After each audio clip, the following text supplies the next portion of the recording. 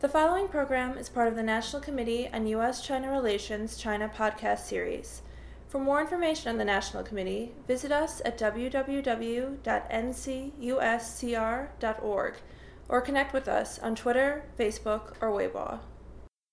I'm Jan Berris, Vice President of the National Committee on U.S. China Relations, and I'm very happy to be talking today to longtime National Committee member John Garver, Professor Emeritus in the Sam Nunn School of International Affairs at the Georgia Institute of Technology, where he taught for the past 30 years. Prior to that, he was in the 3rd Infantry of the U.S. Army based in Germany, and then for a little over a decade, John held a variety of posts as a researcher or assistant professor at academic institutions in Taiwan, the PRC, and the United States.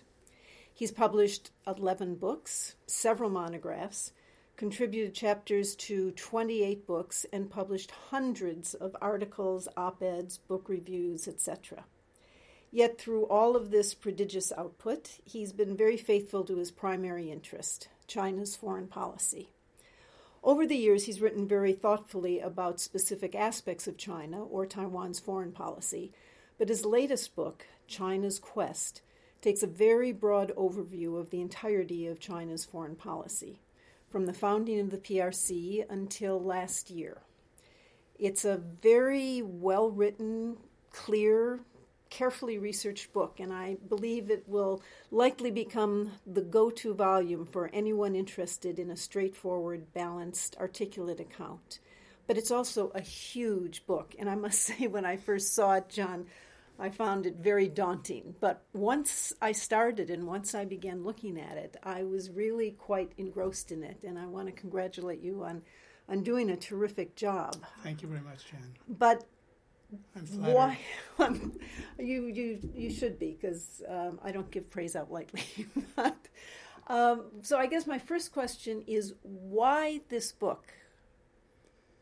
Because there was a need for it. I've taught classes on Chinese foreign policy, Chinese foreign relations for almost every other semester the 30 years I was at Tech. It was one of my most frequently taught courses. And it became apparent to me that the kids didn't understand a lot of the basic history, a lot of the basic background. And so I would try to write, I would add articles, I put journal articles on reserve at the library, or chapters and books of the library, which meant that the reading list got longer and longer and longer, which meant that the students, in fact, were less likely to engage them. So there was a need for a comprehensive synthetic narrative history, straightforward narrative history that simply didn't exist. There are a bunch of excellent articles and books on specialized narrow aspects of Chinese foreign relations. There are a dozen or so edited volumes, but there was no single author comprehensive history. So in the summer of 2014, I thought about this for years, and I understood the need. There wasn't a history, which is strange given the importance of China. China's role in the world, it's been recognized since the PRC since 1950, China since World War II. Today, China is one of the most rapidly growing economies of the world, soon to overtake the United States if it already hasn't, a rising world power, and yet there's no comprehensive history. And I thought of Al-Ulam's expansion of peaceful coexistence. That's what I tried to do, is comprehensive narrative history. And I thought about this for years. Each time I taught the course on Chinese foreign relations at Georgia Tech, I was again aware of the shallowness of my students' historical understanding. And I tried to address that in class, but I had other things to talk about, so I had to assume a lot. So I'd use their assigned readings, which had problems of its own. I think I didn't take it earlier, didn't undertake this project earlier because it was simply so immense. Yes. Which I suspect is why no one else has written a comprehensive narrative history. Well, given its immensity, it required, and the fact that it's very carefully researched, I'm just curious about sort of the technical aspects of putting it together. How did you do this? this all research of your own? Did you have thousands of graduate students at your beck and call to do it? I have in my files, my old files, a paper I wrote when I was 13 years old. Really? In 1959 about the uprising in Tibet. Wow. And the Dalai Lama's flight to India. I have no recollection of why in the world I wrote that paper. But I've been following China and the world ever since I was, 12, 13 years old. And then, of course, during the Vietnam War, when I was in the Army, the question was, why are we doing in Vietnam? Why are we intervening in Vietnam? What's this all about? Mm-hmm. And I discovered that, lo and behold, we intervened in Vietnam to contain China. Right. China was on the march, and Vietnam was about containment of China. So, my whole life has been devoted to trying to understand China and the world. And I've read, these books. There are hundreds of excellent books and articles, and I've read most of them. And I know what they said might not be fresh in my memory, but I know, for example, that Doug Barnett wrote about the 58 crisis, or, that Beverly Hooper wrote about, China's standing up in 1949, 50, 51, and so forth, through elimination of the former. So this was also in my mind. And so, in a way, it was easy to write. That's why I was able to do it in 3 years. Wow. And if I hadn't read, there were several other additional sources. There were Chinese memoirs. I think it's wonderful that you use so many memoirs. That must have been fascinating and fun to read. Much more interesting than boring statistics. Right. There are the Soviet and Eastern European diplomatic archives, mm-hmm. published by the International History of the Cold War Project at the Smithsonian Institution. So I drew on those and mixed them with, basically the work is based upon, it's a synthesis of secondary literature. A synthesis of current books and articles with some primary stuff blended in, largely Chinese memoirs blended in, and cooked around in Garver's brain for 30 years. Well, that's fascinating. It's interesting. We just had Ezra Vogel talk to a group at the Association of American Studies annual meeting 2 weeks ago. And he's at work now on a new book. He put aside his book on Hu Yaobang, and he's now writing a book which he feels, and I think he's right, is a more important book in terms of what's actually happening in the world today. And it's a book on how China and Japan have learned from one another over the years. And he talked about the process of writing it and said that now that he is older, it's different writing a book than when you're a younger academic and you go out and you're intrepidly going and getting this primary source material yourself. He said, but as I grow older, I find the need to look at the bigger picture and to synthesize things. So it's interesting that you use that same phrase. Well, I'm glad you did, and I interrupted you before. I think you were going to tell me what finally it was that drove you to take all of these thinkings that you had bubbling in your brain and put it into a book. It was my sage wife, Penelope B. Prime.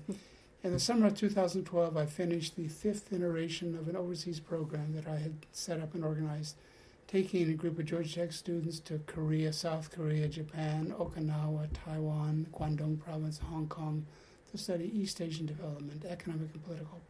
Powerful, great program. The most I've heard great things about that program. Pedagogic project I ever took as a teacher. I'd done 5 iterations of that, but earlier I'd done 3 iterations of a purely China program. And so I didn't want to do that again. It was still in my mind, but I thought I came back to this book project. I said, should I do it? Gosh, it's an awful lot of work, and that's why I know there isn't one, because it's so ominous. Mm-hmm. I was going back and forth, and Penny finally at one point said, look, John, if you don't write this book now, or at least try to write it, you'll always regret having not written it, or at least tried it. If you don't do it now, in a few years, you won't have the vigor to do it. So write the damn book. And you always listen to what your wife says. I know your wife. I'd listen to her too. For those listeners who don't know, John's wife is Penelope Prime, who's a very thoughtful, interesting, and well-respected economist who works on China as well and on parts of Asia. And so they're one of those power couples in the China field, one of the few power couples actually in the China field. Just one more question or set of questions on sort of the process of the book, or not so much the process, but your thought about this. So as I was reading it, it really struck me, as it strikes me when I'm reading things that, say, Mike Lampton writes or Harry Harding or something, that even though you're a political scientist, the book is a history. So how do you reconcile this? Do you feel you're wearing two skins? And just to further that, I was talking to one of my colleagues here at the committee today, who happens to be a historian, a much younger historian, or a much younger person than either you or I are, and she said that she pointed out that it's a generational kind of thing, that it would be highly unusual for a scholar of her generation, a political scientist of her generation, to be writing something like this. That just the whole way universities train younger academics, you no longer get these wonderful narrative kinds of writings like you or Mike or Ken or Harry do. And I'm just curious as to what you think about that. How do you think of yourself as a combination of political scientist and historian? And are you concerned about the fact that the field of political science is losing something because the younger generation no longer does this sort of research or writing or thinking? Yes to all of the above. I think that the field of political science is moving towards a quantitative approach, research methodology, quantification,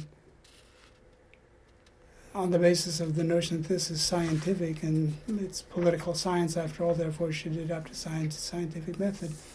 And what that means is that field studies, area studies is disparaged. The mastery of the language, the living in the country, understanding the history and the culture of the country to give that deep knowledge that's becoming passé. I think it's very unfortunate. During the Cold War, well, even during the struggle against National Socialism, the government funded a lot of studies to develop a historical linguistic understanding of our rivals. And I think that's unfortunately been one of the losses of the post-Cold War period. There's a lot of things coming in. One are government funding priorities and the fact that discretionary funding in all areas is decreasing. Right. But there's also this notion that political science has to be a science, and that means quantitative approach and so forth.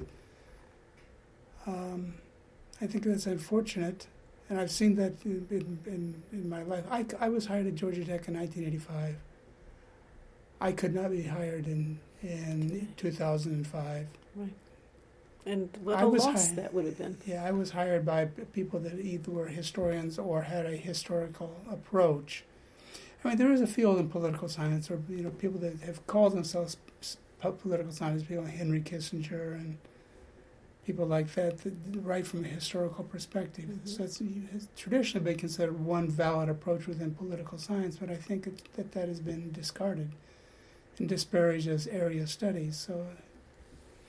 But in terms of my writing this book, my first objective was to write a synthetic, straightforward, mosaic narrative statement of Chinese foreign relations, tracing the patterns of conflict and cooperation with the major powers, 5 major powers.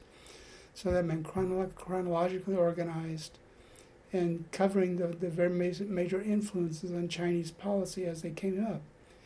The other thing I was trying to do was to flesh out, to present the idea, which conclusion I've come to after a life of studying this, that domestic factors are powerful drivers of China's foreign relations. I wouldn't say the most powerful always, but they're always there and are frequently the most powerful. So, this notion of the domestic drivers of foreign relations, that fits very nicely that's a whole field of political science. Right. And so there are a number of case studies of domestic variables driving Chinese foreign relations. And in writing the book, there was always a tension between how much should I get on this theoretical hobby horse and argue that, or should I stick to the straightforward historical narrative? And it was hard trying to keep that balance, because I often encounter situations where it seems to me they're very powerful domestic drivers. For example, Mao's struggle against Soviet revisionism in the early 1960s, to my mind, was very closely linked to his struggle against his opponents within the Chinese Communist Party, who had concluded that Mao's struggle against Soviet revisionism in the early 1960s was closely linked to his struggle against his opponents within the Chinese Communist Party, who had determined that Mao's economic programs were no longer wise or prudent. And so Mao was joining up a struggle against Soviet revisionism to facilitate a struggle against Chinese revisionism. So Liu Shaoqi became China's Khrushchev, and China's Khrushchev was plotting to restore capitalism in the Soviet Union exactly as had been done by Khrushchev after Stalin. So, there were these patterns, repeated patterns of domestic drivers of Chinese foreign relations. But again, my primary objective was a straightforward narrative history. So writing the book was a constant struggle to balance those two things. Well, you certainly did a very good job of that. And I know that this book, China's Quest, takes this very broad look at foreign policy, and you've painted it with a very broad brush. But I know that many of your past books focus on a specific issue, China and India, China, etc. China and the Middle East, China and the Persian Gulf. So let me, just to get a little more substantive questions in, ask you something about each of those three that I just mentioned. So first, the Middle East. It's an enormous headache for everyone in the world. The people who live there, the people who try to deal with it, certainly the United States, and I think for China as well. But I'm curious as to whether you think, and I'm asking you now to, in all three of these questions to a certain extent, think a little more in the future as opposed to the past, which is what your book covers. But do you think that with the withdrawal of American forces from Afghanistan, with the sort of cooling down of the region, at least the state-sponsored activity as opposed to ISIS and all that the non-state-sponsored stuff means. But does the Middle East, and in particular the Afghan region, provide an opportunity for the United States and China to work together in some area or another? I personally believe that it does. I think the United States and China have a lot of convergent interest in West Asia, in the Persian Gulf, in Afghanistan. China is very concerned about instability, Islamic terrorism spreading from Afghanistan into Xinjiang province, the possible Islamicization of Pakistan. I think we have strong convergent interests that I've just completed a study of China's role in the Iran nuclear negotiations, which is That's going to be my third question. Oh, okay. So, but go ahead, you can do that now if you want. Okay, China's role in the Iran nuclear negotiations. It's a chapter. It's a part of a project organized by James Anderson at Georgetown University, and I went through the website of the Chinese Foreign Ministry, the Chinese language website, which is very rich. I was able to find some articles in Chinese academic journals, like foreign international affairs journals, dealing with China's role in the Iran nuclear issue. I was able to interview several Chinese people, including former Ambassador Hua Liming, and came out of this with a much deeper understanding of China's role, in that basically the short story is that China worked actively in parallel with U.S. diplomacy to bring Iran to the table, to persuade the Iranian leadership to do what was necessary to satisfy the international community. By 2012, as a result of several Israeli interventions, there was a series of Israeli representatives that went to China and said, look, we hope that there's a peaceful settlement. We hope that Iran agrees to give up its nuclear weapons program. We don't think they will, but if they do, that's great. But if they don't, we reserve the right to do what is necessary to defend our state, to defend our people. And the Chinese understood this as this was a signal of war. And there was a debate within the Chinese leaders, and there were some people that said, I know this well, there were some people that said, good, get the Americans in another war in the Middle East, bog them down, keep them from pivoting to Asia. The more they were bogged down, the more casualties they have, the more wars they have in the Middle East, the better it is for us. But there was a more moderate voice, which thank God prevailed, and they said, a war in the Middle East will be a disaster for China. It will be a big war. Iran will counterattack American bases in the region. The missile attacks, there will be a big war. We get 50% of our oil from the Persian Gulf. That will stop. The global economy will be hard hit by the spike in oil prices. It could throw the global economy into a recession. Mm-hmm. The Chinese economy is struggling to transit this economic crisis. In terms of the aspirations of China to build highways, transportation lines, railways through that region to Turkey or the new Silk Road. The One Belt, One Road. You can forget about those. Mm-hmm.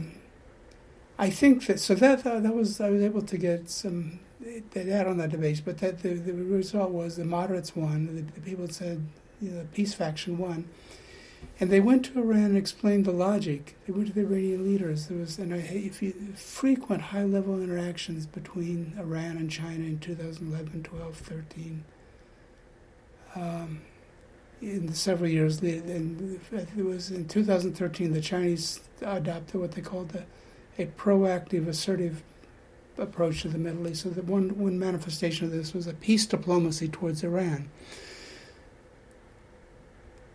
China also signed up to made clear to the Iranian leadership that China was prepared to provide very substantial assistance to Iran's industrialization effort, Iran's economic development effort, if the nuclear issue could be solved, if Iran could satisfy the concerns of the international community. But China also, this was based upon a forum by the Iranian Chinese Friendship Association in Tehran. This must have been in, early 2015. And it was the person speaking was the Chinese ambassador to Iran. And in this, there was a critical section where he lays out China's desire to participate in Iranian economic development, assistance, roads, highways, all this type of stuff. But then he says, comrades, our friends, my friends, the reality is that this is a crude paraphrasing, but he said, the reality is simply that this assistance cannot be forthcoming if there's war in this area, unless there's stability in this area. So a carrot and a stick. Mm-hmm. The stick was Chinese offers of large-scale assistance to Iranian development if they satisfied the demands of the international community. The stick was, I think, probably, and this is more inference, that in closed-door sessions with the Chinese, they both said, we know what these American hegemonists are like. They're a bunch of SOBs.